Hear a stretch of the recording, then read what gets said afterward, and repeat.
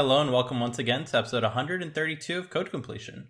We're a group of iOS developers and educators hoping to share what we love most about development, Apple technology, and completing your code. My name is Dimitri and I'll be your host once again for this episode, and I'm joined today by my fellow completionist, Spencer. Hey there.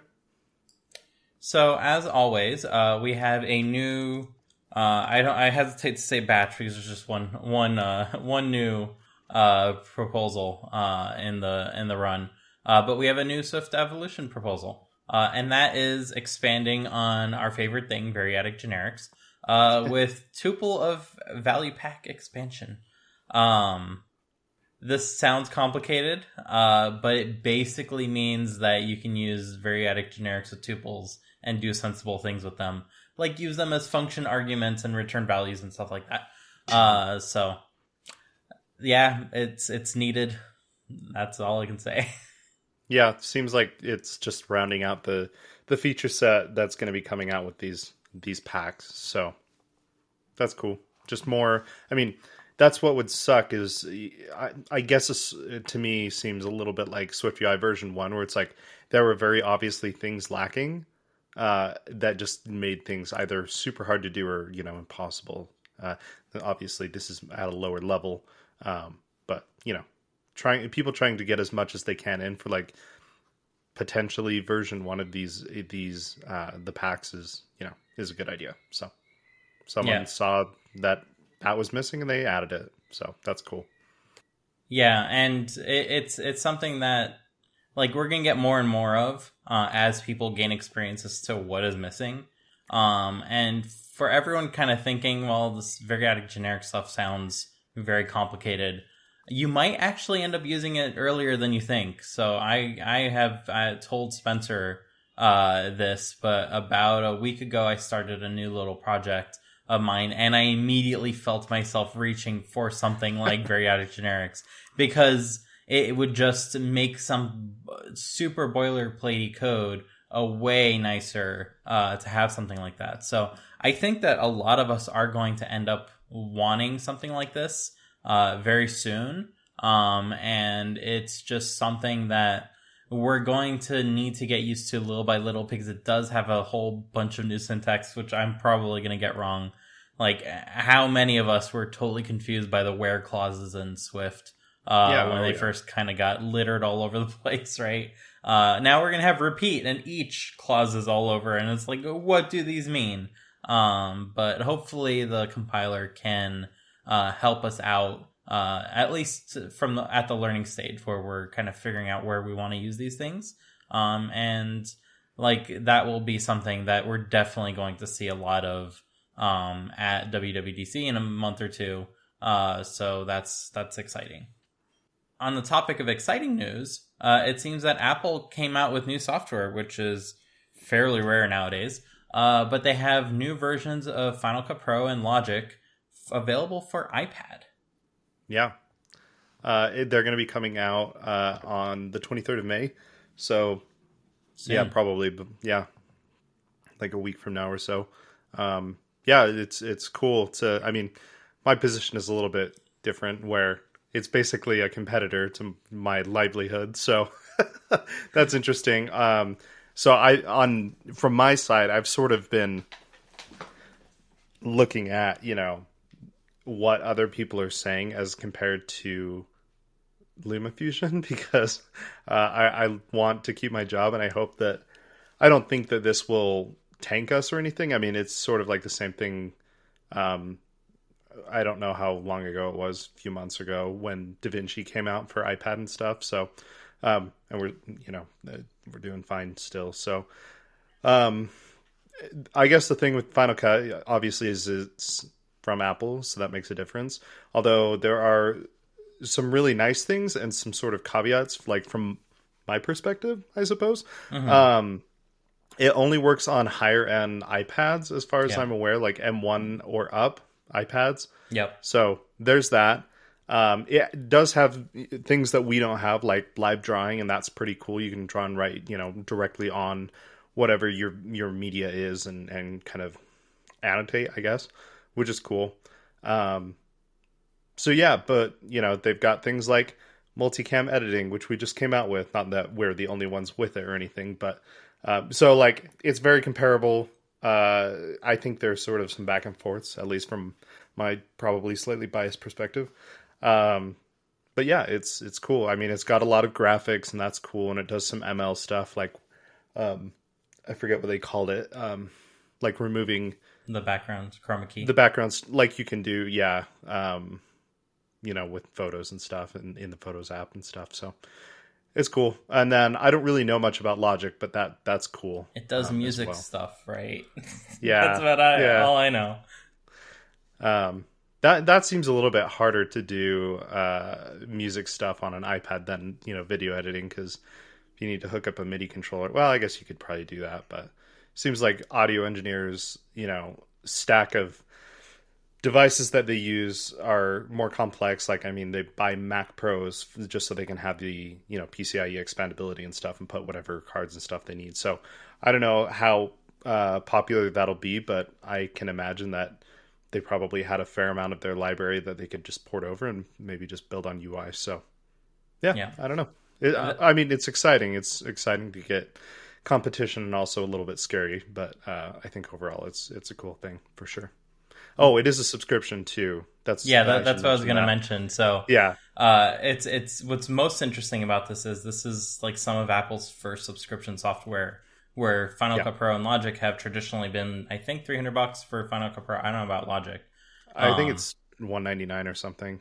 Yeah, but that's like a permanent license for updates in perpetuity, which makes sense for a piece of software that not a lot of people use. You have to make it expensive, and it has to be something that can win them over, especially when Final Cut Pro or Final Cut X burned so many bridges based from Final Cut 7, which was a great departure in UI and capability. Yes. So this seems like it's just as great a departure, right? And it's not like they want to win over the people that are using Final Cut Pro on their computers. They more want to win over the new generation of folks that need something better than iMovie, right? And want to dip their toes in something more complex than GarageBand, but also don't necessarily have the equipment or the budget to shell out for like a full editing rig. And as with most of this Apple software, what's most likely to happen is, instead of being a competitor to something like LumaFusion, it ends up being a benefactory in some way, because Apple's not going to iterate and get all the features that everyone needs as quickly as smaller independent development shops, and they're going to be able to pick up the slack where Apple is not, right? And because they're bringing new customers to the space, then there's more people to recommend these other products too. So I think in that sense, it's kind of beneficial to everyone. We'll see and Apple has traditionally not pulled shenanigans on the App Store to kind of like promote its stuff over other stuff. Oh, yeah. So like, hopefully that's not going to start today, right? That would royally suck, because there's no other option for something like LumaFusion other than being on the App Store currently. We'll see soon. But that's the current status quo. So that I would say that's kind of really interesting about all this. Yeah, for sure. I agree. I think, between the limited device compatibility and the subscription, like, it's a lot less worrying to me now than when I first saw the headline. I was like, oh crap. So, it'll, we'll see in the coming weeks and months and stuff. And, I'm surprised, and pleasantly surprised, that DaVinci didn't really do anything to us when it came out. So, and that was free, I think. Mm-hmm. Right? Yeah. So, well, they're hoping you buy their hardware too, right? Yeah. I mean, everyone's got an angle for sure. Yeah. And I can definitely see this too being geared, like, Final Cut Pro is kind of geared towards YouTubers. Like that's probably where most of their users are, surprisingly enough. And the rest of them are on Premiere, right? So if Apple can help convince any of those Premiere folks, hey, you have an iPad, right? You have a Windows computer. We got that Yeah. out of the way. But you probably also have an iPad because that's kind of the best tablet around. Why don't you give this a try and see how it fits into your workflow? And if not needing to necessarily fiddle around with the keyboard and mouse makes you faster in any way, then why not? It's a perfectly great way to interact with many types of UIs, right? So that's what I'm thinking Apple's probably targeting, is that kind of segment of the market, or trying to satisfy them, right? Sure. Because at the end of the day, Apple does not necessarily care to sell software; they care to sell more hardware, and that's where their juice is. So, I think this is a step in that direction, right? Yeah, that's a fair assessment, I think. Yeah, and I would say the last piece that's really interesting about all this is this was actually leaked. It was leaked for the wrong date. Yes. The date that it was leaked was much later. But apparently the leaker kind of got found out based on that key information, because I think it was their girlfriend or something was the employee at Apple that had leaked sister, it. Yeah. Oh, sister, right. And therefore that information is now known by Apple. I think that employee has been terminated. And the next step is probably legal pittance at this point. So, as you've heard us say several times before, like, it kind of sucks when these big companies kind of go after the little person, whether it's Nintendo going after people that are building hacks and stuff, or it's like going after the leaked copy of the game and who leaked it and all that. There are repercussions for those companies that are much larger than someone stealing stuff from a Joe Schmo, right? There's quite literally millions of dollars in the running there that they're worried about. At the same time, that person that did leak the thing does not have millions of dollars. Yeah, exactly. And it's kind of deeply unbalanced there. But I can see the case for an example being set from a law perspective. Hey, we can't do these sorts of things. It's not allowed in our society. But I can definitely see the unbalance there. And maybe we just need different laws that kind of support the individual person a lot better than these giant corporations that are, oh, I'm so sorry that they're hurt. It's one thing if they're going out of business, but if they're wildly successful, then that's a very different case. And maybe this is the only thing that's holding piracy from going completely out of control, is setting these examples. But I'm gonna kind of stage a bet in that it's not. I just think that most people are decent and they are not kind of in it to ruin the system for everyone, and are willing to give money several times, Spencer and Dimitri, to certain companies that they don't necessarily agree with. Oh man! But that's the thing that gets me, is there are plenty of people who are willing to do the right thing, enough to make up for the people that don't have the means, right? There's only one reason why you're going to be pirating something, and that's because you're 16 and you don't have a job, you don't have the ability to get the thing anyways, right? And it's one thing if you're building a company around ruining leeching off of a different company, right? I can guess the closest thing to that is Corellium, I think they're called, emulating iOS to kind of find security exploits, which Apple recently lost that case. So in extreme irony, when an individual does it, that's a no-no, but when a big company does it, that's good business, right? So that's where I feel our system of laws is kind of not keeping up with the reality of the situation, right? So we'll see. Today's vigilante and Peter Panism of making a game available or making a piece of information available widely before a company wants it, like maybe that should not be an offense with 30 years of jail time or however many millions of dollars of future income attached to it when you are an individual, right? Yeah, but that's just definitely me. No, I agree. I mean, it's interesting how they kind of did it, where they like leaked specific information to specific people that was wrong, and so they could determine who was leaking the information. But this kind of stuff also sucks because, like, in a very sort of, I guess, shallow sense, like Johnny won't be on the podcast anymore because he works at Apple now, and like that kind of sucks. Like, I get it, I totally get it, because like you don't want to even between friends leak anything, let alone like on a podcast, because you work there. So we're down a code completionist just because of that, just because Apple is particularly sensitive and potentially litigious about this stuff. So yeah. And that's not to say like, hey, if you work at Apple, does not mean you can't have friends, right? We still talk with Johnny. We still like have fun conversations with him, especially about Zelda, right? We're just about Zelda. We're not talking to him about stuff at Apple, and we're not asking him for like, what are your thoughts about this? We're not poking and prodding, because that puts him in an incredibly awkward situation.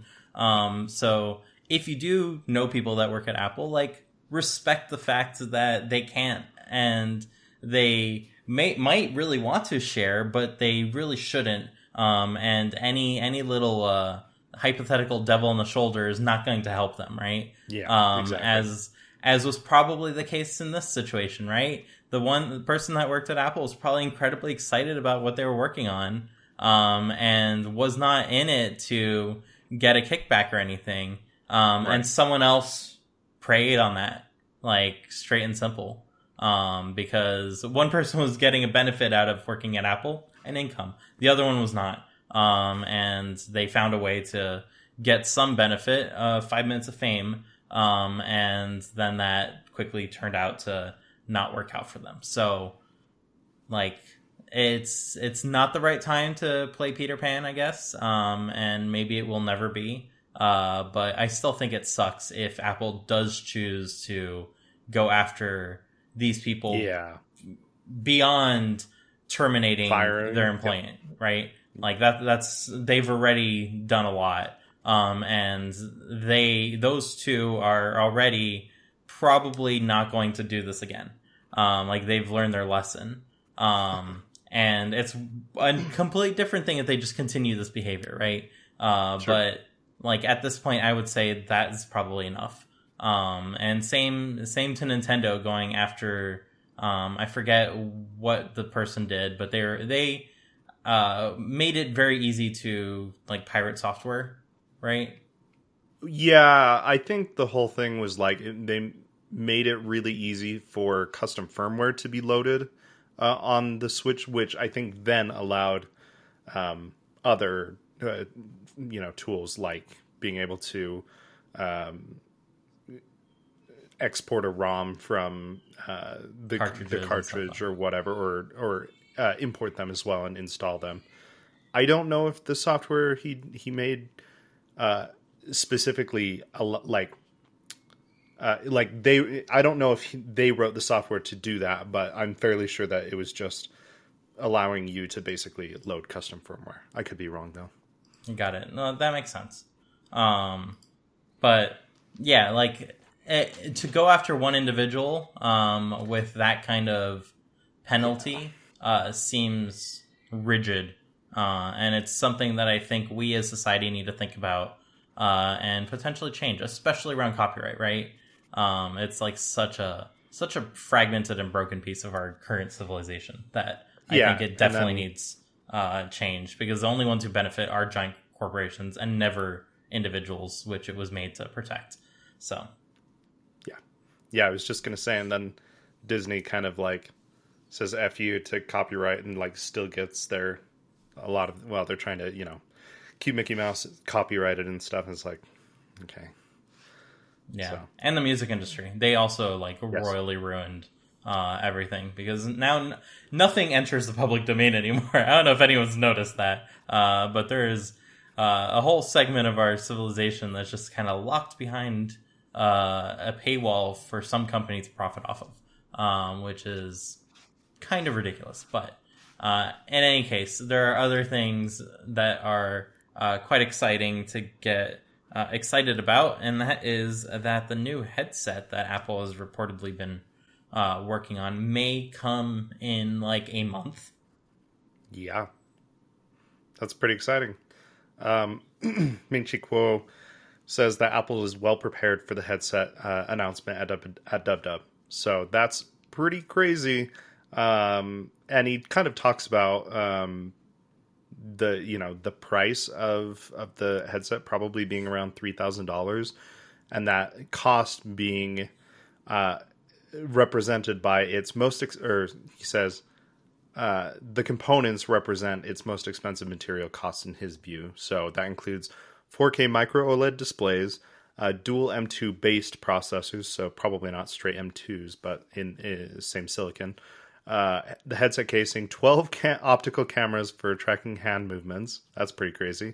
And an external power supply. So that sort of is those are the contributors to that price. So John Gruber on, it's a Daring Fireball post, says that like he kind of makes the comparison between the 1984 original Macintosh, and it cost $2,500, which in today money is about $7,500. So in that sense, if it's amazing, it's not absurd for $3,000 is what he says. So that's like an interesting perspective where I wasn't around for sort of those older Macintoshes, but computers were a lot more expensive back in the day. It seems like, at least. So people may pay for it, and they're talking about that they're trying to sort of aim it at developers, content creators, and professionals rather than general consumers. And Apple expects to sell just one headset per day per retail store. So like that's kind of an interesting perspective, where it's not like people are flying out the door with MacBook Airs all day, every day. Probably their target, I suppose, is pretty low for this first generation of whatever this headset ends up being. I guess that target of one per day per retail store gets me thinking, how many of these are they going to have like on display for people to try? Right? It's a good point. Because if there's like just one table with like 6 of them, right? Then it's not something that people can look over the shoulder and kind of check out as well. It's you're experiencing it and no one else really is. So that's going to be an interesting thing that they're going to need to play around with. And I guess they got some of this experience with the watch, right? It's so small that no one's really looking over their shoulders to kind of see. But it's not a very social device, right? So it's going to be interesting to see how they're going to get people to kind of try it out and leave the store with one, because the people who want it, they're not going to go to the store and get it. They're just going to order it online. So it's like, what exactly do they aim to be like selling at the store, right? It's the people who are kind of learning about it then and there and who have a hole in their wallet, I guess, right? Yeah, and just thinking about them probably having to clean the headset every time someone uses it and stuff, And they were originally doing that with the watches, and then now it's just kind of like, hey, here's the table with the watches, have fun. Right. Yeah, it seems a little bit more fine on the wrist, but when it's like you're breathing into this thing, basically, it's like that's kind of gross. It's okay. COVID is over. It's been officially. Oh yeah. It's no longer a thing. If you're seen with a mask outside, people have the entitlement to tell you now COVID is over. Well, yeah, this is America. Come on, man. To be clear, I fully endorse still wearing a mask, and I want to make that super duper 100% clear. COVID is not over. A lot of people that I know just recently caught it. Nice. So let's not pretend it's over. It's still debilitating for a lot of people. It still kills a lot of people. And it can leave you disabled. And the scariest way possible mentally. Which is the way I do not want live the rest of my life, which is probably going to be prolonged by medicine and like our like ability to prolong life in general, right? It's just going to get longer and longer, and I don't want that longer and longer to be filled with worse and worse. Yeah, worse and worse. So I am still like a person who wears a mask when I go out, especially so that I have a newborn child that does not have a working immune system. So I want to encourage everyone, hey, if you can, and if you don't mind wearing a mask, wear a mask. The person who came and installed fiber, he's like, hey, do you want me to wear a mask? I'm totally A-okay doing that. And it's like, yes, if you can, like, please do. That's cool. Like, the fact that people are still very open to doing that, like, warms your heart in a way, right? It gives you hope for humanity when there's like so little of it left. So I just want to share that. Yeah, no, that's actually really cool. I was out shopping for clothes for my sister's wedding with my family yesterday, or with my mom and my brother. We weren't wearing masks, but I'll usually wear a mask if it's like pretty populated area. But we were just in like a clothing store with like two other people. But the guy at the counter was wearing a mask. I was like, hey, that's like the first time I've seen someone wear a mask in a long, long time in, just like a normal place. So that was cool. Mm-hmm. On the topic of things that seem like counterproductive to everything, the Maryland Apple Store Union wants to allow the employees that work at the Apple Store to ask for tips. And this seems like we're going even more backwards. Yeah. Maybe it's because they feel like they're not being paid enough. Tipping is not the answer to that, though. Tipping is a tool that companies use to pay people less, not pay people more. So it's very weird that the union is pushing for this. Even though like Apple would never like want this, which is even weirder. Not to mention like it's talking about, I think it says like a 3, 5 or a custom amount, 3 or 5% tip or custom amount. That's okay. I'm going to pause you. The percentage thing is like one thing, but you go to a coffee shop and it's like, do you want to tip $1, $2, or $3? Your drink was $4. You're going to be tipping 60% by tapping the $3 button.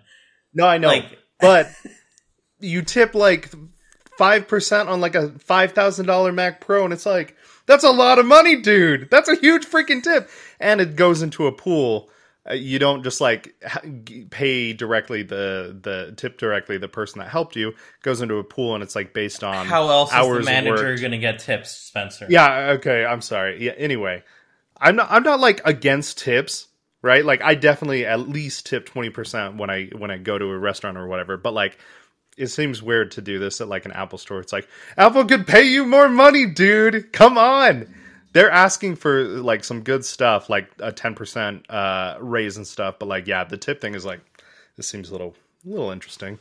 I think tips have gone more and more pervasive in weirder and weirder ways. For sure. Like yes. ever since everyone is using the same like payment terminals, like Clover, then it's just like a part of the thing. So why not have tip on every screen for anything? I'm buying clothes. Would you like to tip me? It's like, exactly. At which point is it a tip or you're just like paying their wages, right? Yeah. And it's incredibly awkward because everyone can see you tipping. If you have any sort of good income, you feel indebted to tip because like at which point, like, am I too good to not tip this person who does not necessarily have the same like benefits that I've had, like getting to my point in my career, and them and theirs? Like it's a very bizarre thing that we still have this, and it's very American centric. Like it does not exist in other countries. And then there's the awkward, like, when should you tip and when should you not tip? Like when you go to the hotel, do you leave the cleaning lady a tip or not? Or cleaning person, right, I should say. Like, is that something that you do or you don't? It's super ambiguous. Because we have a tipping culture that is just kind of whatever. And now it's even more whatever. So like, I don't endorse this at all. I think if anything, There are a few stores and restaurants that I've been to that actively say, hey, do not tip. We pay our employees well. In fact, you can see how well we pay our employees because we say we're now hiring for $30 an hour. And that's great. That's a great way of making people not feel bad that they're not tipping at a restaurant because they can directly see like what people are getting paid to do their job. And it turns out when they're being paid well, they do their job well, and you don't have to have tips. For anyone that's listening that's not American, the reason why you have tips is because in some states, the minimum wage for service industry is like $2 an hour, which is stupid. That's how it is in Utah. That's why I'm always like, yeah. I had a friend that worked at a restaurant in high school, and we'd go to the restaurant to hang out with him and get food from him and stuff when he was working, and he got paid. It was like $2.50 an hour. So that's why I always will tip at restaurants, because I know they don't get paid anything. It's just like, I don't know if it's like a state thing or a it's very much a state thing. In California, it's not. It's minimum wage. Whatever regular minimum wage is, all service industry also gets that same minimum wage. Yeah, no service.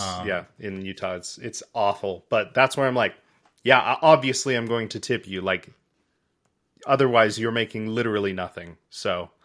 It's a bummer for sure. It's definitely a weird culture for sure, though. I think the weirdest one is when companies don't want you to tip, but they also staple on a 16% service fee. It's like, just add it to the price. Same thing. Yeah. Or another favorite, when they tax the food. Food is not taxable. Don't tax the food. You tax the drinks, not the food. But no one knows that, so they just start adding the tax on the food as well. So it's like, there's just so much to unpack that no one knows how these laws work. They just like adding percentages all over the place for a menu price that people don't even look at anymore. Like, I don't know about you, if you go to the semi-decent sushi place, you're not going to decide which fish to get based on the price. You're not going to look. You're going to get already what you want to mentally get. prepared yourself. So it's like there's very little point to all of these hidden fees. If anything, all these hidden fees have caused people to not bother looking at the price, and then they just get surprised at the final bill, or don't ever look at it and then wonder why they have no money. Which is also another thing people do, because credit cards exist and you're not counting the cash right in front. So this whole system is kind of like out of control. I don't think the Maryland Apple Store Union is going to improve this in any way by like forcing Apple to allow their employees to ask for tips. If anything, like, Apple stores work so well because there's no commission, there's no pressure to get people to like sell stuff, and people are happier for that. You go into Apple Store to learn and not necessarily go out with a brand new car that you didn't want, right? And that is why Apple has been so successful. So for them to not realize this is incredibly short-sighted, to say the least.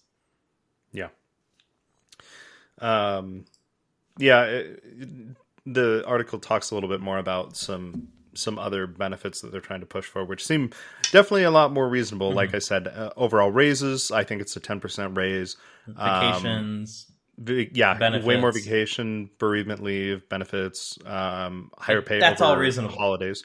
Yeah, of course. Like that, we're not saying that that's any of this is a bad thing, but the tipping is just like kind of a weird, like, I don't know if one it was of those like laws that get shoehorned in with all the rest. Exactly. It's like, why? Yeah. What's the grand plan here? Why is this going to be a thing that is going to impact things in 10 years and no one's going to realize how it got in? Yeah. So, anyway. On the topic of things that no one wanted to get in, it seems like the Go compiler, this is a compiler that runs on your terminal, is going to be tracking your compilations in some way. Sorry, I didn't mean to say tracking. Adding telemetry. Basically tracking what you're compiling to see if you use certain features, because they claim it will help people fix bugs that no one is complaining about. Like they said, they had a bug no one's complaining about. Maybe no one's using it. Maybe that's the problem, but got to add telemetry. Yeah. It's interesting. They talk about there was some issue that happened in 2020 or so that no one reported the bug over 3 years, and then they found it when they were working on something else. So like that seems like to be their impetus for wanting to do this, which is like, okay, well, if no one reported it for 3 years, then probably not an issue, like Dimitri said, or not big enough to, I don't know. Anyway, yeah, that's super interesting, and it talks about like it's kind of weird, like you have like under a 2% chance of getting sort of flagged to report this whatever configuration you're using, which means probably like less than once a year that you'll actually be sending telemetry, but it gets rounded up into a daily report that people can view, or I don't know who can view, but it says the server publishes each day's reports in full, and publishing tabular and graphical summaries, based on whatever your configuration is. So kind of a weird thing. I mean, it talks about Audacity, GitLab, and Homebrew have adopted telemetry in the past, and like seems to be generally accepted, it says, but and it mentions VS Code also having detailed telemetry and it not having, stopped it from being used by 74% of developers. Holy crap, that's a lot of people. It's just the default now. I know. Yeah. So it's a hot piece of garbage if you've never used VS Code before. Yeah, I don't. This is how I know. If you scroll, the scrolling is not the same as scrolling anywhere on the system. It's the worst. It's just ever so slightly off, and it's like, I don't know how that doesn't bother people. Like, it nearly almost made me motion sickness. I'm not joking. Like, I get carsick very easily, and that almost made me carsick. Looking at a screen, scrolling something, just because it was awesome. Ever so slightly different than what my brain is used to. And my brain is convinced I ate something poisonous at that point. Which I guess is true. I'm using something poisonous on my computer screen. So if you find yourself the need to use any sort of editor for web development, go check out Nova by Panic. This is not sponsored. Yay. It is a way better app. Yes, it crashes constantly if you get it into a certain state with TypeScript. Ask me how I know. I send them love messages every time it happens, because it usually happens in like batches, where it's like I type something that it's unhappy about, and like anything I do within that hour time frame is just going to make it upset. Usually when I'm refactoring like something big. So it doesn't happen all the time. And once it starts crashing, it'll like crash dozens of times, one after another. So I usually like write them a poetry. I don't know. Something to entertain them. Hopefully give them clues as to what on earth is going on. That's good. Because at a certain point, I'm not doing anything. It's just like typing and it crashes. It's like, well, yeah. Here I am typing again. How's your day? Like, there's nothing, I don't want to be mean to them. And I fully support everyone, give them a try, because that is still better than VS Code. Like, I'm not getting motion sickness. I'm just getting better memory, because I now remember exactly what code I wanted to write, because it went poof 4 times. So if anything, it's improving me. That's how much I love Panic, is I'm willing to accept the shortcoming of their software crashing every now and then for random reasons, over the piece of garbage that is VS Code. So, yeah, I don't know what kind of endorsement that was. Panic, I love you. You make cool stuff. Please fix that crash. I sent you plenty of reports. Hopefully they're useful. That's awesome. This week's episode of Code Completion is brought to you by Pennant. Calling all sports fans. Want to keep track of the season, but there's so many teams and not enough time? Check out Pennant. Pennant provides sports standings at a glance. Pennant displays league standings as a simple bar chart where the best teams rise to the top throughout the season. Of course, you can dig in deeper with team stats, game results, and more. Version 10 introduced the all-new customizable My Pennant view, where you can build a wide selection of visualizations for any sport, division, or team. Unlock Pennant Premium to add as many blocks as you like, and put any of them on your home screen as a widget. Whether you follow MLB, NFL, NBA, NHL, or MLS, Pennant has you covered, with more sports and leagues coming soon. Thank you so much for Pennant for sponsoring Code Completion. Download Pennant on the iOS App Store today. So, Spencer, I've got a Code Completion tip for you, and it's about Swift enums, because Swift enums are the best, if you haven't heard. Other languages, I don't know if you've heard TypeScript, have things called enums. In fact, TypeScript has a thing called an enum that doesn't even exist in the language.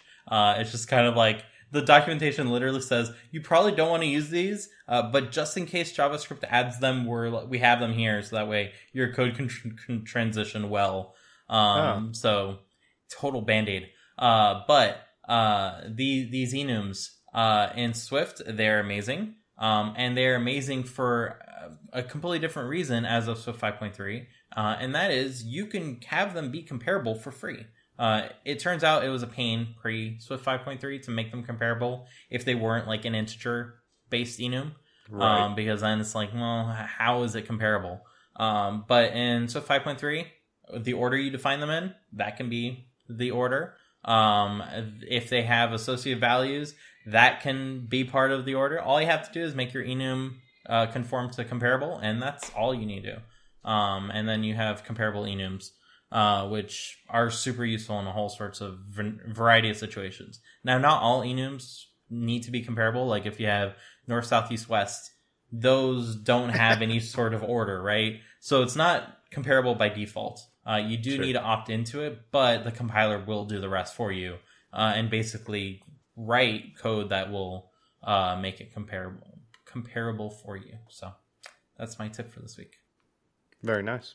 Yeah, I was reading the article that you linked, and we'll put it in the description. It looks really cool. I've never used it yet, but it has some cool examples. So yeah, looks really good. Yeah, and best of all, it'll tell you if you're doing something wrong. So if you include an associated type that's not comparable, it will go ahead and tell you that's why you can't make it comparable. So A+ to Swift enums, as always. My next tip will probably also be about Swift enums, because I haven't been coding, and we'll talk about that. But yeah, A+ for me. Nice.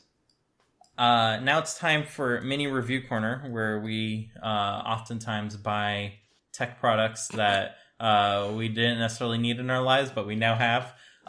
Indeed. And in our case, okay, let me set the stage.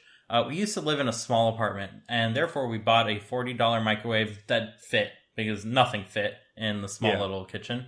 And we had a little microwave. A little later on, we heard John Siracusa of ATP and Hypercritical and all sorts of other podcasts talk about his favorite toaster oven, and it was a whole thing. If you've lived in tech during that time period, I think Cards Against Humanity sponsored ATP for like a year, just sending John toaster ovens to review to see if they were better than his favorite one. And they weren't, awesome. But it was very funny. And it culminated to, on stage, a Japanese toaster oven being shown that steams the bread. And we had a live demonstration. So at WWDC, distant past. So that was very funny. But needless to say, he had a favorite toaster oven. It was a Breville something. I forget exactly what. You can look up his thing on the internet. It's pretty popular. And we've had that because it matched our microwave for the longest time. In size. It didn't match in looks. Our microwave was the shittiest color of black and plastic compared to the very nice brushed stainless steel toaster oven, which we tried to keep in fairly good condition. And it still looks pretty new. Pro tip, do not use oven off in a Breville toaster. It turns out they have a non-stick coating on everything that makes cleaning it regularly easy. Now, of course, because I was putting mine away, I was like, I need to do a deep clean on this. There's some crusty oil that has not been regularly cleaned as suggested. So I did use oven off, and it totally took with it the nonstick finish. So it is now permanently oven off cleanable, because that's the only way to clean it at this point. It has a stick finish now. Yeah, you just have to use oven off, and it will get rid of it every time. Including probably more and more material as you wipe it. Who knows exactly what that takes. Just spraying oven off, you get the fumes. It like burns your insides. That stuff cannot be safe. Use it outside in a windy area for all intents and purposes. So anyways, we had our little toaster oven. Now, we recently have a baby, and we needed to sanitize bottles and stuff like that. And sure. you can either do this by boiling a pot of water every time, which, not great. Or you can get these cool little microwavable containers or bags and put them in the microwave. And that will just vaporize the water and cause the steam to sanitize everything. Seems fine on paper. Turns out our microwave kind of small, so it doesn't fit any of the larger contraptions. Not even the bag fit. Like everything is just like scrunched. It was a mess. So we wanted to get a new microwave. Impressed with our Breville, we looked at Breville for microwaves, and we're like, oh yeah, this one seems very expensive, and we'll talk about it next week, because we need more mini review corners. But that one's not as techy as the toaster oven. But bigger microwave meant that it no longer matched the setup, right? We had we would have had a big microwave and a little toaster, so we're like, well, we were very impressed with our toaster oven for like 6 or 7 years now. Like, why don't we get a bigger one? Like, treat ourselves a little bit. So against the wishes of my wife, I also in that same day ordered a toaster oven from Breville, also expensive. But this one was cool. It's the Breville Joule toaster oven, and it has a weirder name. It's the Air Fryer Pro or something. Joule Oven Air Fryer Pro. And it comes in a black finish. That's how you know it's pro. Fancy. So it costs more too, $50, I think. No, but the silver one was not available for in-store pickup, and I kind of just wanted to get it over with. Sure. So I got the black toaster oven and the silver microwave, and they totally don't match, but they were also much larger, so stacking them didn't make sense anymore. So different parts of the kitchen now, it kind of works out. But today I will be reviewing the toaster oven one. And this is, once again, the Joule registered trademark oven air fryer pro. And I was like, what's the Joule? And it turns out this was part of a company that they bought recently, Chef Master or something like that, that made a sous vide machine that was called the Joule. So this is the second Joule product, an upgraded version of their existing oven air fryer pro. And this one has an app connected to it. It has the good old Wi-Fi's.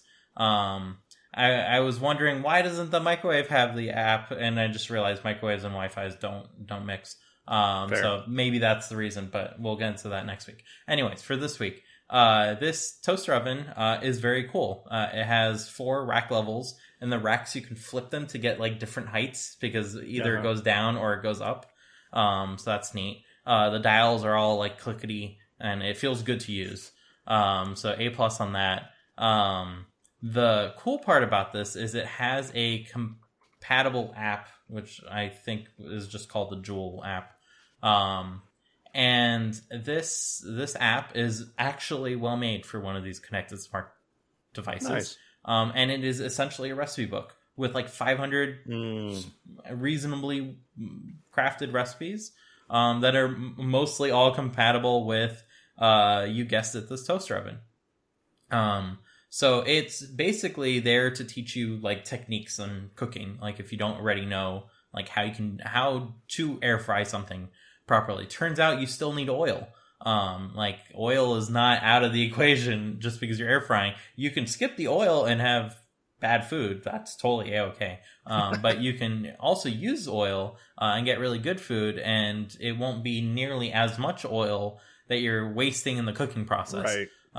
Turns out when you deep fry stuff, not a lot of the oil sticks around on the food. That's a separate thing. Like you can get a lot, don't worry. Like it can be bad for you if you really wanted to. But most cases when you're deep frying something, the oil is just there to like remove moisture from the food. And then when you remove the food from the oil, most of the oil is still in the pot. Who'd have thunk? And like not a lot of it, again, it's possible to get a lot of it, but not a lot of it always sticks around with the food, or if you do it in a pan, yada yada.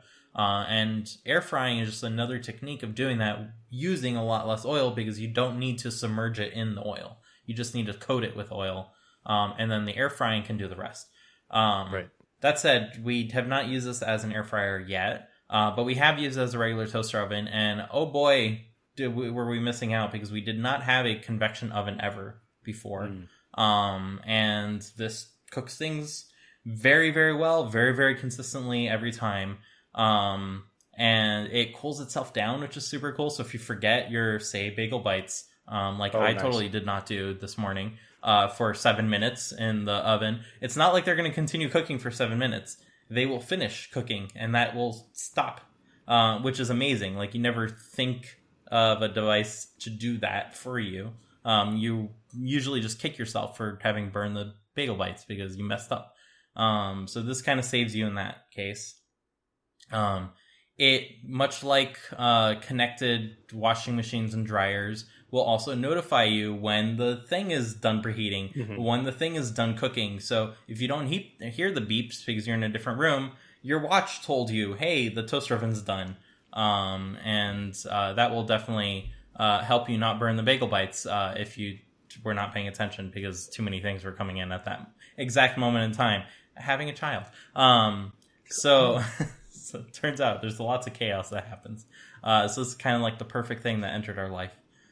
So there's that aspect to it. As far as the app goes, it will give you like the recipe basically, right? And here are the ingredients, here are the steps.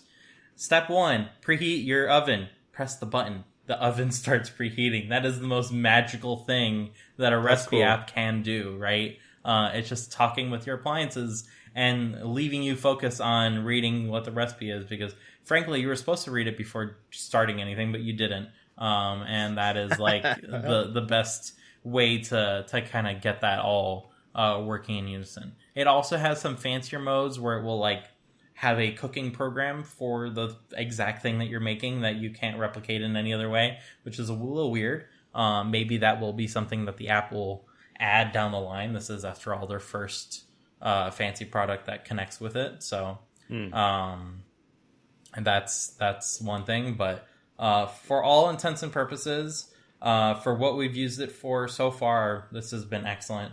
Other things it does that I'm excited to try out, it can dehydrate. Which is something that if you ever wanted to dry herbs or make certain types of sweets, like from fruits and stuff like that, something you can try that I just never would have tried in the past. So that's cool. You can have multiple racks in it at once. It's like large enough for that. It has a convection fan, as mentioned, which makes it the best air fryer according to like Wirecutter and those folks.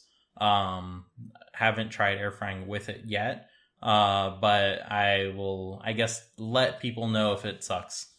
That's the promise I can give you. So far, I'm very happy with how this device turned out, and I get an excuse to talk about it on the show because it has a connected app, and therefore it's a tech product. Right? Yeah, exactly. As always, I want to personally thank everyone for listening in this week. Please be sure to follow us on mastodon.social @CodeCompletion to know when new episodes go live. And feel free to tweet at us if there's ever a topic you'd like for us to dig into. Most importantly, as a small podcast, please be sure to share this with your friends and family who are also interested in any part of the process of app development. It's your support that enables us to continue doing this, and we want to grow a healthy community around everything we discuss. Once again, I want to give my thanks to Spencer, who's at Spencer C. Curtis. That's SpencerCurtis for joining me this week. My name, once again, is Dimitri. You can find me at Dimitri Buñol. It's DimitRiBouniol. And we'll see you all next week. Bye. Okay, now on to our main topic. We are no longer an iOS podcast. No, we are professional. We are professional adventurers in our own isekai. Oh my gosh! Adventure, and it turns out we're all in the same adventure because we are out to save the kingdom of Hyrule. That's right. But in an effort to guide us on this main topic of ours, I wanted to focus on one thing in particular that will probably encompass probably everything we want to share that we've thought of so far, and that is Nintendo. You don't make traditional Zeldas anymore. This game is not a good Zelda game. Zelda. It's not Zelda. and I think I want to discuss on how that is so wrong on like so many different levels. I guess minor preface. We are going to try to not talk about like story spoilers. Yeah. But we're going to be talking about like the gameplay aspects of it. So if you have not touched the game yet, now is your chance to pause this and go touch the game. And then once you kind of like touch the game for several lifetimes of your life, then you can come back to this, I guess. Yeah. And to preface, like I am like very not far along in the main storyline. I just kind of went and did my own thing. Spencer, I think you went quite far on the storyline, right?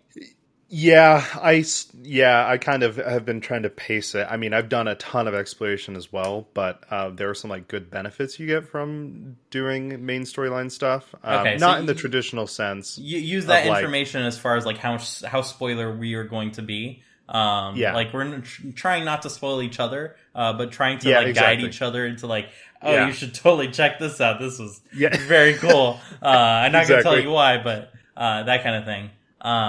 So spoiler warning over, I guess. How is this game not like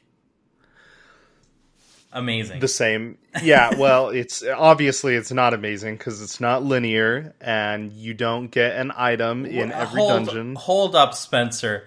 This non-linearness. I would like to have you know I could not get the hero's path that I really wanted and that I knew should be in the game because it was in the predecessor until I started on this main quest.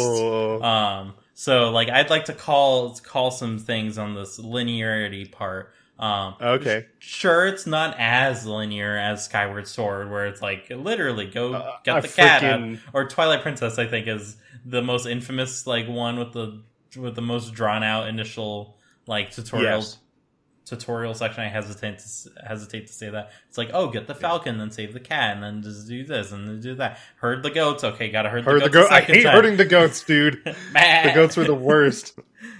Yeah.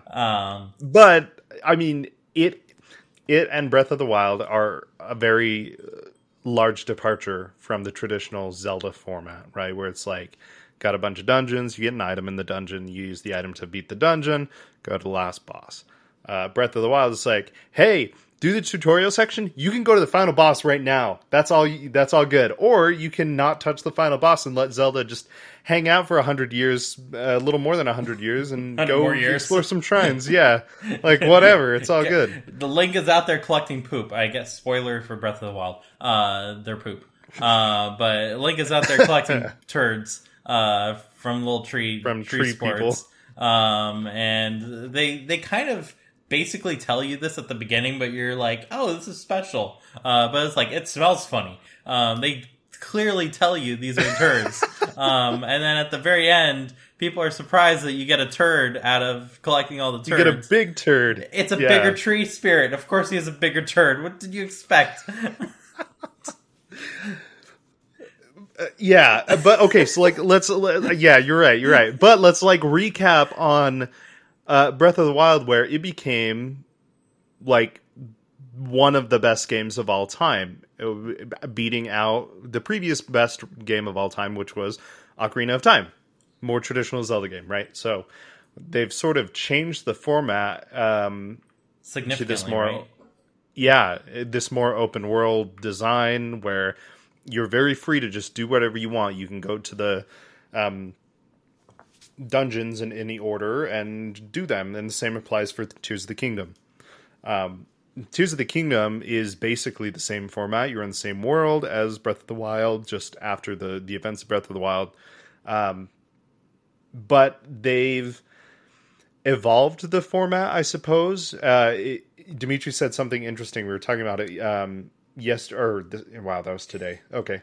Whatever. The days blur. We're both off work, so we don't know what time is anymore. We were just talking about, Breath of the Wild basically being ruined now after Tears of the Kingdom, and Breath of the Wild being the best game of all time, but It really by says something people, to ruin the best game of all time. Yeah, and then you said it was ruined into tech demohood. And I was like, yes, that is exactly right. So, and I stole that, to be clear. Like I've seen a few other people say that. That is by no means an original quote, but yeah, it feels like a tech demo at this point. Like, there is no substance to the game once you compare it to Tears of the Kingdom. That said, I absolutely think if you have not, like, if you're listening to this and you have not played either and you're just, like, curious, go play Breath of the Wild first. Yeah, and not so that way, like, it will not be, like, ruined for you once you try Tears of the Kingdom. It is going to get you acclimated to Tears of the Kingdom. Fair. Because Tears of the Kingdom adds a lot of layers on top of that, and I can definitely see it being overwhelming, like, significantly. And I say this with a wife who has not ever played, like, 3D games before, and me, like, trying to get her into playing Breath of the Wild. That was impossible just from the controls. Like, there was so much that she needed to learn about driving the character, like, learning how to drive, literally. Yeah. Isn't that crazy that, like, it seems, I don't know, second nature to me, and I'm not trying to belittle Lynn at all, but, like, a lot of, like, my parents and my sister were like that for a long time. It's like, I have to move, but also control a camera at the same time. It's like, that's weird, right? Like, I take it for granted because I've been doing it my whole life. But, in retrospect, I should have started her off on Ocarina of Time. There's no camera control, right? It was literally made for people who have never played a 3D game before. Like, that was because it was the first 3D game. Yeah, like one of the first. It wasn't the first, but it was like one of the first that. Yes, I know. Did it in the first console? Yeah. Like, like, that's what I probably should have started her on in terms of, like, learning to control characters, no matter how crappy it looked. Right? Yeah. But it had the ideas there to kind of guide people. And then once you have that down, it's like, oh, moving the camera, that's really cool. That's useful. I know how to move the character first, though. So it's no longer, like, two things that I'm doing simultaneously. But talking about two things that I'm doing simultaneously, how many freaking times have you tried to, like, fuse a thing, but then hit L and then, like, use the control stick, or like press the wrong button? Try to rotate something. Yeah, I'll, like, all the time. I'm rotating something with R pressed, and I'm like, okay, I want to bring it closer to me now, but my finger's still pressed, so I'm like down, and the thing rotates. I'm like, no, go back, and then there's a lot to, like, manage and do simultaneously, and it's going to be overwhelming. And this is someone who's played many hours of video games in his lifetime. So just want to put that out there. If you have played many hours of video games in your lifetime and you want to, like, try out a Zelda game, start with Breath of the Wild. It's not a bad game by any means. It's amazing. Literally the best game that has been made up until like 2017. So that's, like, an excellent way to start into, like, Zelda games. And then if you follow that up with Tears of the Kingdom, you'll now realize what so many lovers of Zelda games were missing from Breath of the Wild. Yeah, exactly.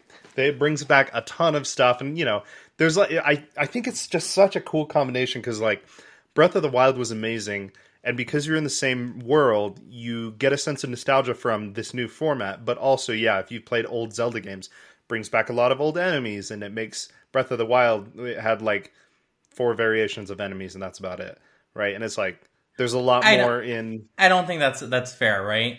It greatly expanded how enemies can level up, right?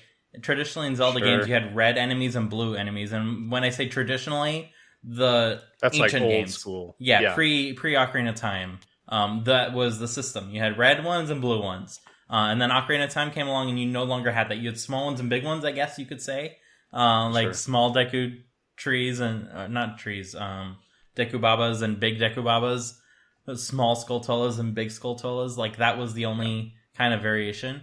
But Ocarina of Time did have a whole lot more enemies than Breath of the Wild.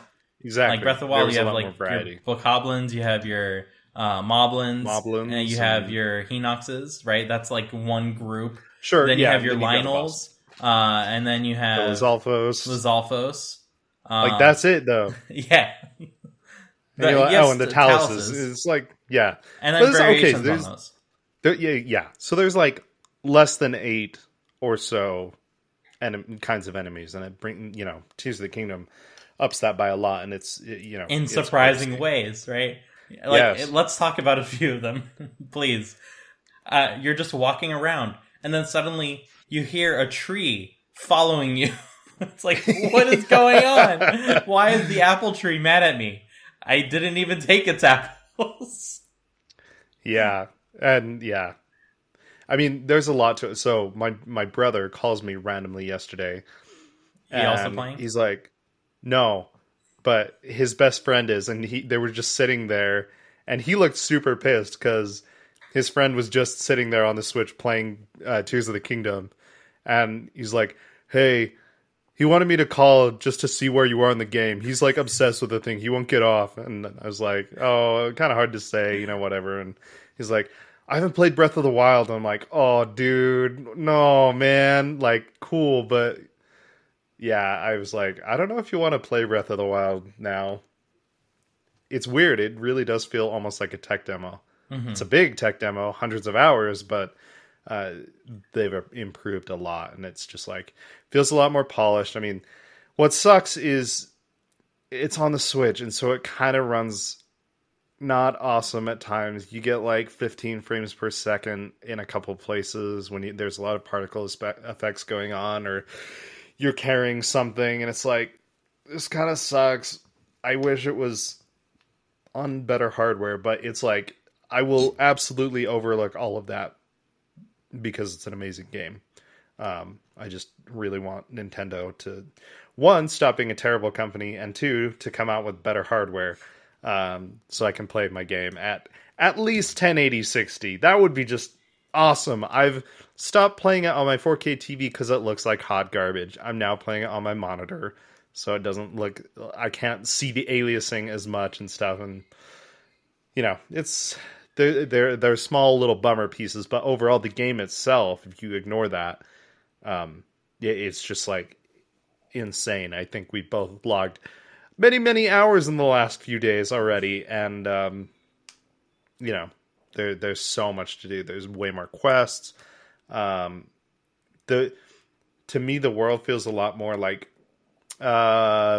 full, and I guess like maybe that's what they were going for with Breath of the Wild, was just like, it's sparse and there aren't a lot of people, but like this time it's like there's a bunch of people, NPCs everywhere.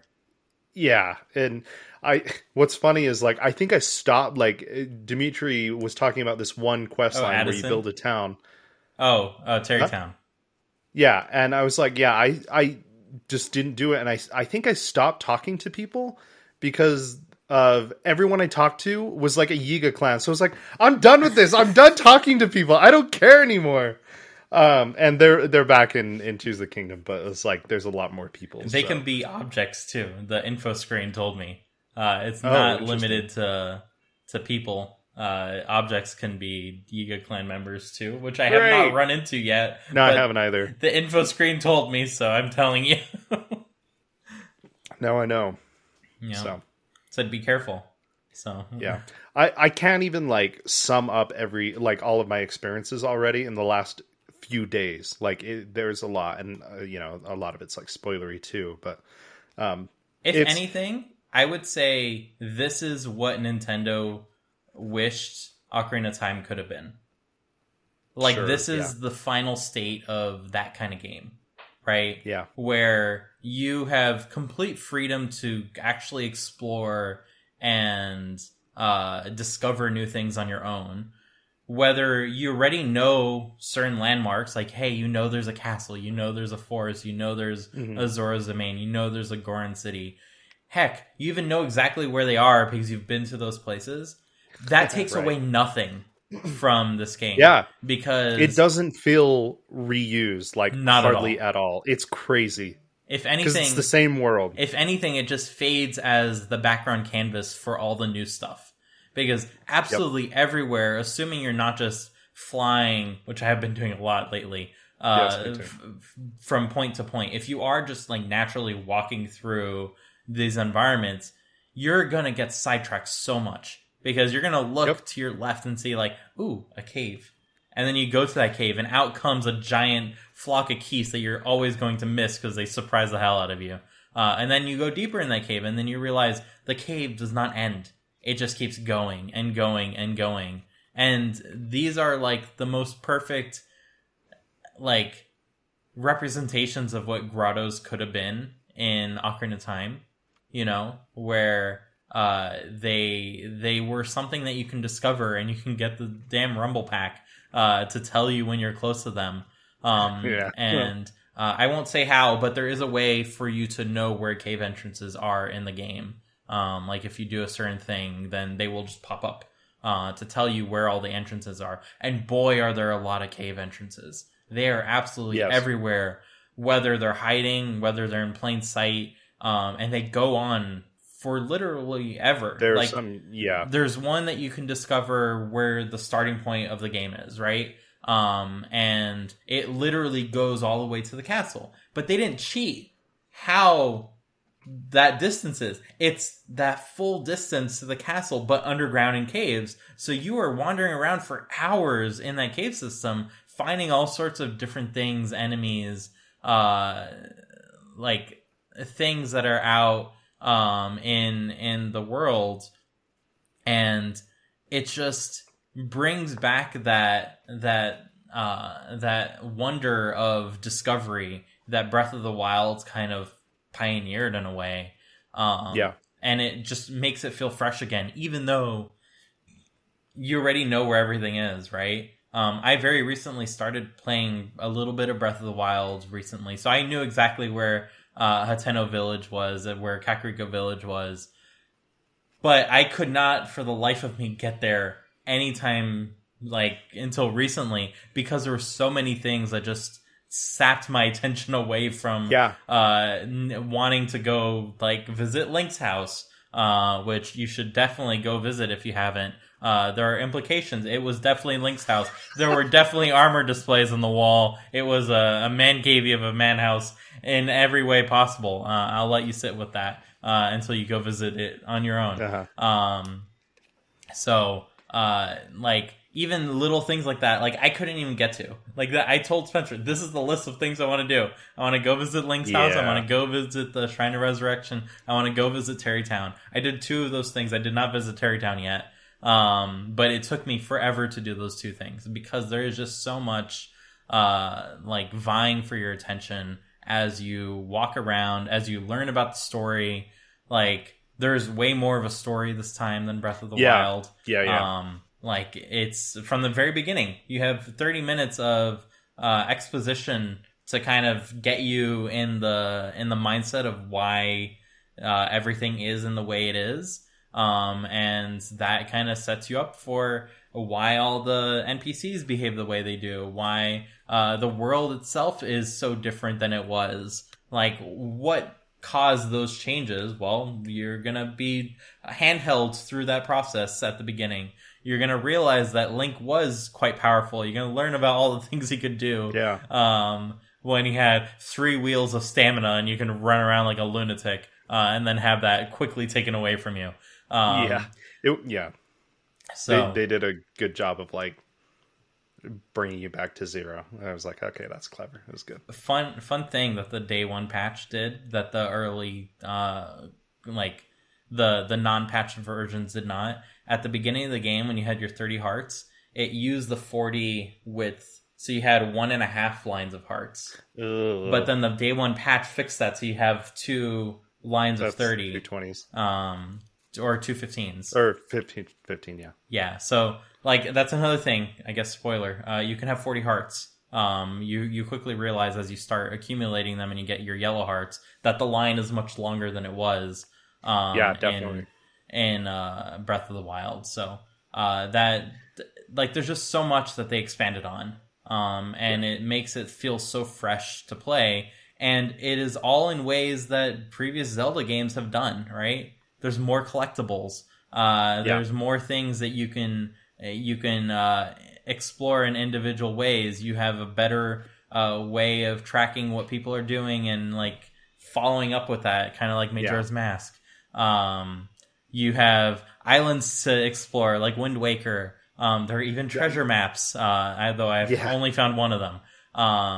That like you can go hunting for. It's like the best parts of every Zelda game up until this point, without the freaking collecting light spirits, whatever that I hate. With things chasing you. Oh gosh, like I guess they brought back that too. You have anxiety piano with the guardians chasing you. Floor masters are back, and that is something that that is absolutely freaking terrifying and gets my heart racing every single time, because the music changes. It's a blood moon in the middle of the freaking day, and there's no outrunning it. Fast. They are freaking fast. If you don't have a plan of action, knowing that they're there, they are so fast. How did you not run into any of these until I told you about them? I don't know, dude. And then I started running into them all the time. They are everywhere. They are everywhere. It's like absolutely terrifying. I got like a at least 12-hour head start on Dimitri, probably. 12 hours of gameplay. You have much more than that, because I have been not playing 24/7. No, I know. I'm just saying at the start, and somehow I never ran into them. I wanted to mention, I was watching a video that came out like a week ago called How Nintendo Solved Zelda's Open World Problem, and it talks about the way that they designed Breath of the Wild and Tears of the Kingdom's world. It's super interesting, and it sort of goes along with what you were saying about you get distracted all the time, and it's really well designed if this is actually sort of their thought process behind it.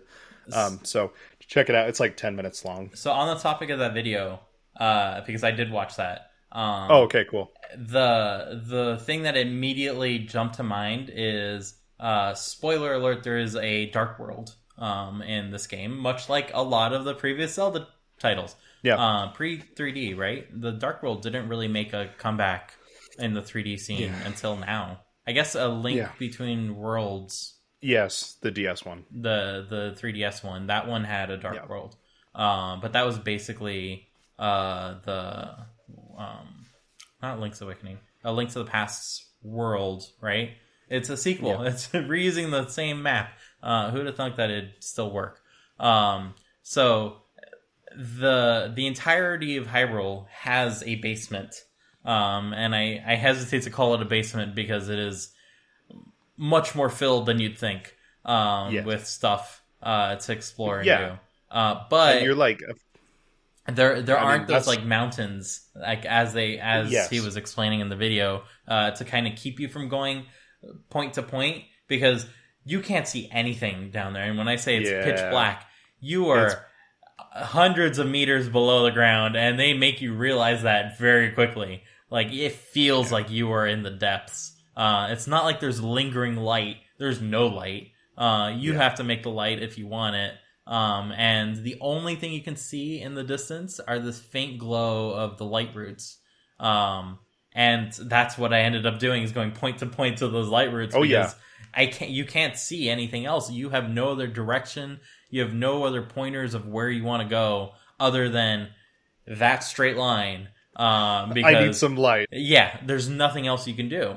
The moment I diverged from that straight line, I had no idea where I was anymore. And that's why I wanted the Hero's freaking Path so much. Because I felt like I was just going in circles. Because there's like so few landmarks that you can recognize because everything is so dark. And finally, like after exploring it a while, you start to build up a mental map of where things are. But oh boy, is it a big mental map that is not at all what I was expecting or what Nintendo kind of previewed. Like they just, it is very Nintendo to like keep this under wraps and just like not talk about it until the game comes out and be like, oh yeah, we have a entire second map. Like, oh, those Sky Islands? Oh, don't worry about those. There's the depths. Yeah, I mean, it's like, it's crazy because Breath of the Wild's map is huge, just the main overworld, right? And then they've effectively doubled it between the depths and the Sky Islands, which is just like... I would say more than doubled it. I would say the depths, they doubled it. And then the caves plus Sky Islands, they probably tripled good point. it. Yeah, because the caves are in between Hyrule and the depths. They are not anywhere close to the depths, but they are like a fully explorable thing that's basically every area that you're around has a full cave system that you can really explore. And yes, it's smaller. Just like the Sky Islands above, yes, they are smaller. They don't take up the large expanse, right? But there's a whole bunch of verticality puzzles involved with it. Like, you can enter in a cave, enter into a cavern, and be like, well, there's nothing else to explore here. You turn around, now there's 2 entrances. Like, which one did I come from? I don't even remember which one I came from at that point, because you didn't realize there were 2 entrances to it. And that's how you kind of lose even more time like exploring that. So good. It's amazing. What are your feelings regarding the memories that have been shown so far? So, spoilers, I guess. Memories are back with Tears of the Kingdom. They are different than Link's memories because they are not Link's memories this time around. They are kind of things that have been left for you to discover. And once again, you need to piece the story together little by little. Though it does give you some guidance as far as where these are and how to find them without needing to like actually fall back on a mental map of you actually discovering the place, which was quite satisfying when it worked, but then frustrating when it didn't, right? Like when you see the picture and be like, I just explored this, I know exactly where this is. That was like the most satisfying discovery. But it's like, where's this final freaking memory? You can never find it. That was frustrating. So this kind of gets rid of the wonder of that whole process and makes it a whole lot more handholdy, because you can basically from the 10th hour go and discover all of these if you wanted to, right? Yeah. Sorry, I've got a train in the background. Yeah, I think overall what I enjoy the most about comparing Tears of the Kingdom and Breath of the Wild is there is a lot more story. That was another thing that felt a little, now comparing it, tech demo-y, where Breath of the Wild was like, I compare it to like the FromSoft, like Dark Souls and Elden Ring lore, because it's like, it's very like, you kind of have to look for it yourself, and it's not, yeah, it's very environmental, and not much is sort of given to you. Whereas Tears of the Kingdom, honestly, I feel like it fits the format a little bit better to give you a little bit more, where it comes from the NPCs, the storyline itself, and the memories as well. It just feels a little bit meatier, which I like. So it I think for both of us, as soon as we saw a couple of the memories, we're like, gotta collect them all. Okay, we're gonna go hunt all of them. We're like, in either of my 2 or 3 playthroughs of Breath of the Wild, I never got all the memories because like I don't care about the armor. It's whatever. It's not worth it to me. So, and the memories weren't satisfying themselves. And the secret ending. Secret memory. I don't even know. They showed it off in the trailer. Oh, okay. Anyway, it's good. Yeah, like the memories are good, and the overall storyline just is a lot meatier, which is great because it just feels not as like barren of a like, I am completely alone in this world with a bunch of Yiga clan people, and that's all.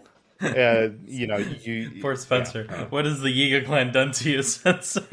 Dude, I'm gonna stop talking to people. I hate this. This is the worst.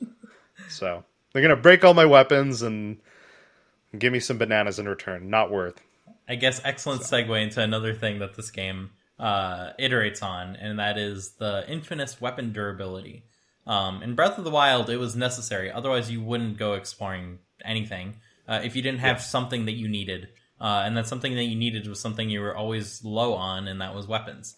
Until the very end game, once you discovered everything, that's when you'd essentially start accumulating weapons up your Gazoo, and then there's like, okay, now we need Quark Seeds to make slots for all these good weapons I don't want to use.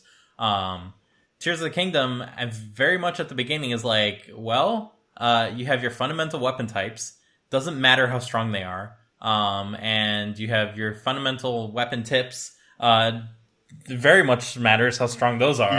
And you can combine them. And therefore, the first few hours of play, I had a full inventory of rock clubs to just like destroy every rock I found with. and that was my build, so to speak. It was the rock club, or it was half rock clubs and half long sticks. Yes, because those are definitely fun to run around with. So I love it. Just being able to like have something twice as tall as you are sticking out of your back as you run at full speed.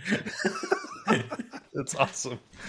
Yeah, I think that was a big pain point for everyone in Breath of the Wild. It's like, this sucks finding weapons and stuff. And it's still there, but it's mitigated quite a bit where it's definitely I have never been manageable. I have never been without a weapon. I have never been sad to lose one because they're all shit. So I don't really mind losing one or two or most of them. I'm like, please get rid of these so I can make some room for the better ones. That's true. And I have never run out of arrows. Like, I have 600 plus arrows at this point. And that's because I'm breaking every crate with my rock clubs. Everyone has arrows in them. Every crate, every box you see is like a bundle of 5 arrows. So until you said something, I was when I was in the depths, I would always use arrows for bright bloom seeds. I forgot throw things. Never use arrows. I always ran out of arrows in Breath of the Wild. Those are a precious resource. I know too many of them. Until you mentioned in Slack that you could throw the seeds, I was like,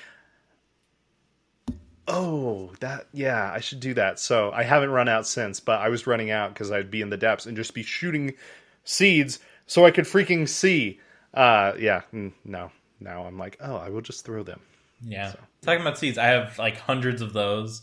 I am overstocked on almost everything except rupees. I have no rupees. But you know what's awesome though is like you'll actually use the items, and that's like definitely. For crafting. I was like, I'm never going to use any of these monster parts. I don't make elixirs that often. So, but now you're like, I'll just like throw this horn on a sword and make a better sword. It's pretty cool. It's a good system. Oh man, it's harsh because this game hits much harder than Breath of the Wild. I would say, like, unless you know exactly the enemy patterns, you are going to be wrecked. And then existing enemies, guess what? New patterns. When they start shaking their head like crazy, I don't know what to do. They hit me every time and they murder me. Yeah. Absolutely every single time. It's like you start on master mode. Yeah. Yeah. I don't think they have that one hit protection in this game. Though, actually, no, I take that back. They do have it. Because I didn't notice this until I got more hearts. Getting more hearts was useless. Like, they don't help you at all. Armors, yeah, you need to get better armor. You need to do the musician thing. Like, I guess other spoilers. The great fairies, they are in plain sight. They're very easy to find this time around. They are not so happy to help you. It's not a question of rupees. I was like, I found a fairy. I don't even have 100 rupees. What is she going to tell me? And she's like, oh, I need a musician. And I'm like, woof. I don't have rupees. I don't have a musician either, but this makes me feel a little better. So, like, new variations on all that. And it's fresh, and that's I think the biggest thing is like they're reusing things, but like not in like a tiring way where you're like, this is the same game. Mm-hmm. Like it's a completely fresh experience. Yeah, which is awesome. So heck, fairy fountains are back. Not the great fairy fountains, the minor ones, just in the sky. You have random ponds full of fairies. And they are impossible to catch as always because they're floating way up here and you are crouching, waiting for them patiently. You just sit there and wait, like, come on, just come down, please. Or they're in the middle of the pond. You're like, what am I supposed to do? Long gone are the days of Ocarina of Time where you just run in and they just envelop you. Long gone. At least they're not fugly fairies, right? I hated the fugly fairies from Majora's Mask and from Wind Waker. It's like, what did you do? These were like so perfect, and then you ruined them. It's so 90s, dude. I'm so glad they brought back the OG fairy from Ocarina of Time for Breath of the Wild and Tears of the Kingdom. And they're just as useless. Like, once you have like 1,000,000 hearts, they don't really restore anything. But they still got your back, and that's all that's important. Especially when you're like, just kill me anyways. No, just stop using all my fairies. I just want to die and restart this experience. Yeah, exactly. So good. So So good. Play it for definitely. sure. It's contender for my favorite game of all time for sure. Yeah, and it's already been like speedrunnable stuff has been happening. I don't know Yeah, if you I saw saw. someone beat it in 94 minutes. That was the last thing I saw. Yeah, and It's like, there are a few glitches that have been found. Like you can duplicate items. nice. You can fly a little faster with the little gale thing that you get. Hmm. I guess gale thing that you get dungeons. A lot of people are saying Breath of the Wild did not have dungeons. They had divine beasts and they sucked. And Tears of the Kingdom also does not have dungeons. It Yeah, has it's the same thing. it has basically divine beasts. Temples. So Yeah, I want to talk about this a little bit because I think this is an evolution of what we considered a dungeon.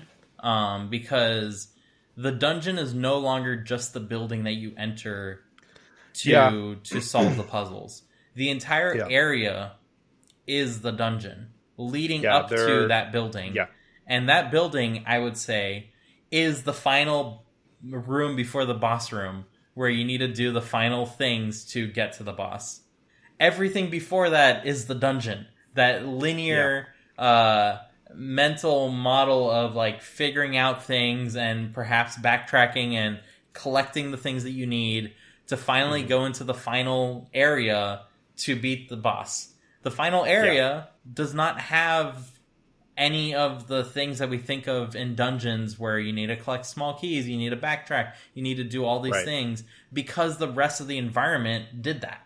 So it doesn't need to. It doesn't need to like place that additional mental burden. And I think that's what a lot of Zelda fans really miss is that poetic idea of like a building that has Yeah, all those sure. Yeah, aspects. But they are kind of missing the trees for the weeds or whatever that expression is because that whole environment before that did that. Like yeah. it It fulfilled like that duty. yeah. The dungeon starts as soon as basically that quest starts, and you have that whole chain of events. I can see that for sure. Yeah, it much more leaks into its environment than you would Yeah. expect. And the fact that they did that in such a way that no one recognized it meant they did an excellent job at that. It's just they didn't satisfy what people thought they wanted, which is like Yeah. the. Take what everyone was complaining about the dungeons. No one really said, "Oh, I wanted a really linear like experience of discovering a dungeon," which is what Zelda dungeons have always been. They're super linear, Right. but you don't Yep. realize they're linear because they're twisted and turned in such a way where like the only way to make progress is to find this key and then you go back to this point and then unlock a door and then you didn't have a choice between which doors to unlock. You had one door that needed to be unlocked, but it was not in the same area where the key was, so it's like it didn't feel linear, but it was linear.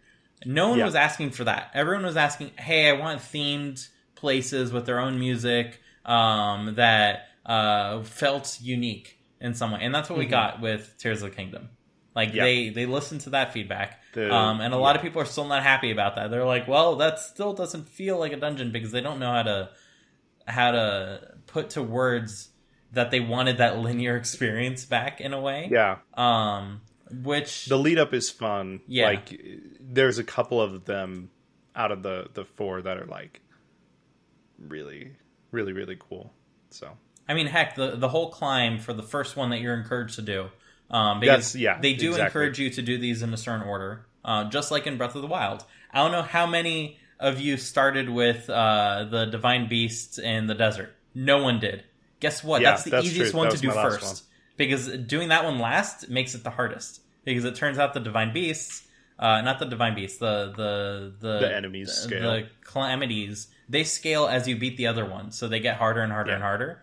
And Thunderblight is the hardest one when it's scaled Yeah. all the way up. But if you do it the first time, no one has any problem. But no one does that one the first time because guess what? Yeah. You are not led in that direction. You're led towards Kakariko Village, and then you're led to Hateno. And then guess what's over there? The Zora's Domain. So then you do Zora, that, and yep. then you do Eldin, and then you do the Wind one, and then you do the Electricity one. Yeah. So like it's open, but they lead you in that direction without you realizing it, and everyone goes down that same kind of path. In this case, they're heavily leading you towards the Rito. They're like, hey, you should go check out that giant cloud. Oh, it's really cold. The Rito are suffering. Yada, yada, yada. They want you to go towards the Rito. And I'm like, I know better. I don't want to do this.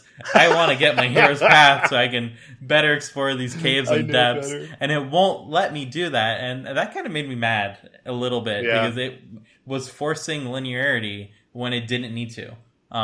That's fair. But that's what you get when you want a story, because you can't have a story and a true like open world of let the player do whatever they want, because then it's like there's so many permutations of what the user could have done that you as a developer can't control for, and therefore it's a nightmare to like draft something out that can work.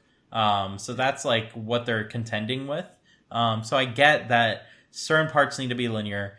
The fact that I can just go explore everything, that's totally fine. Like I was hoping for such a minor thing that I knew had to exist because the previous one had it.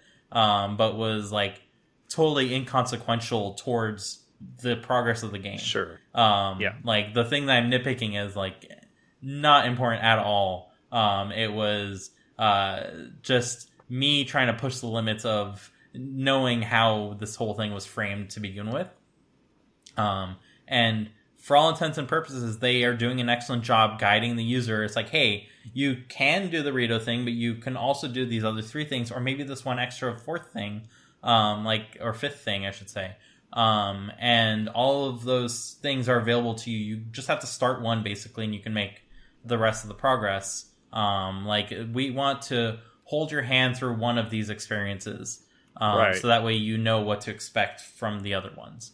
And doing that first one, like, getting there is one thing, whether you walked it, whether you flied through, like, that's up to you. Walking it, you'll probably have gone too distracted to make progress, which is what happened to me. I'm like, told Spencer 4 times I'm finally making progress towards Hebrew. Yeah. And it just kept not happening because I kept finding different things, and getting distracted, namely by grabby hands, which kept popping up and tormenting me. So, like you get to that place and then they basically give you some more story exposition and then you're off on the adventure to do it. In Breath of the Wild, it was climbing through this mountain full of rain that you can't climb on. So you're limited to the path and figuring out how to scale that path, which once again is linear. In this case, it's, you need to climb the mountain and then get to an ever-climbing set of islands that lead up to the top of the cloud that you need to get to. And that is all linear as well. There's like very few ways to get through, but it makes you feel like, okay, where do I need to go next? Oh, if I do this one, then maybe that's a path forward. And you feel like a genius for figuring it out when that was the path forward, that's the one they were leading you towards. That's like all I really want to say is all of that was the dungeon. You just didn't realize it. Exactly. Because Nintendo did such a good job blending those 2 things together. And if you find yourself, you didn't enjoy it because it wasn't a traditional Zelda, did you not enjoy it at all? Or were you just comparing it to that experience, right? At the end of the day, that was really fun climbing those islands to get to the very top of that. And then finally getting to a frickin' flying ship sure, you get to there and it's like, here are the objectives, and then you need to go do those 5 things. Fine. Like, but you can do those at any order, right? And you can go do it with a companion, which is new in this game, reminiscent of Wind Waker, right? That was the last real time that you really had like a companion through a dungeon like this. It doesn't take hours of your life to get through. Like this is something you can do in one sitting, which in today's day and age, that I'm thankful for that, honestly. I don't want to be in a dungeon for 1 month straight. Though I guess kids forget where you would are want a different experience out of that. So who knows there? They can be in a cave system for 1 month straight. That's for them. And you get to the point and there's a final boss and the boss is unique and it doesn't look like the other bosses, and you're good. And then you get to the Goron area and you're immediately met with this boss looking thing that turns out it's just like, a fun roller coaster ride to to figure out how to do it. But it makes you feel like you're fighting the boss from the beginning. And I haven't gone further from there, so I can't speak to how that has changed. But like A+ from the Zelda team, kind of listening to feedback and bringing back, like, there are going to be tons of people that experience this as their first Zelda game or second Zelda game. Yeah. Sure. And no one's going to really get all the references that are being like put in place. There are so many callbacks. So good though. In mechanics alone to past games. And that is the part that just makes me as a Zelda fan super, super happy to see. Like, it was super nice getting Breath of the Wild where everything was fresh and new, but it has been so nice seeing all these callbacks to things that I grew up with and loved, like down to Link cooking food and then singing Ocarina of Time tunes or tunes from other Zelda games as well. Like while he's cooking, it's like, I'm not skipping it anymore because I want to listen to all exactly. of them. So, like, all of that is so nice. Yep. Go play it. It's good. It's really, really good. Yeah. Spencer's meanwhile typing to me to shut up so that way we can get back to continuing our adventure. No, you're good. It's good to take a break. I've been playing it a freaking lot. So, what is next on your to-do list? What are you going to explore next? I don't know, dude. I've kind of been like neglecting a lot of quests. Like I'll like anytime I see a shrine, I'll go do it. So I've got a lot of shrines and stuff done, but probably go do some quests. Maybe I was thinking about finally like just going on like a boss rush to get more parts for armor and stuff. So that's probably what I'm going to be doing. Because the armor's lacking and I feel it. I feel it in my bones. Yeah. They be cracking. Yeah. Oh, man. Can't wait. Yep. It's good. So. Okay. Bye, everyone.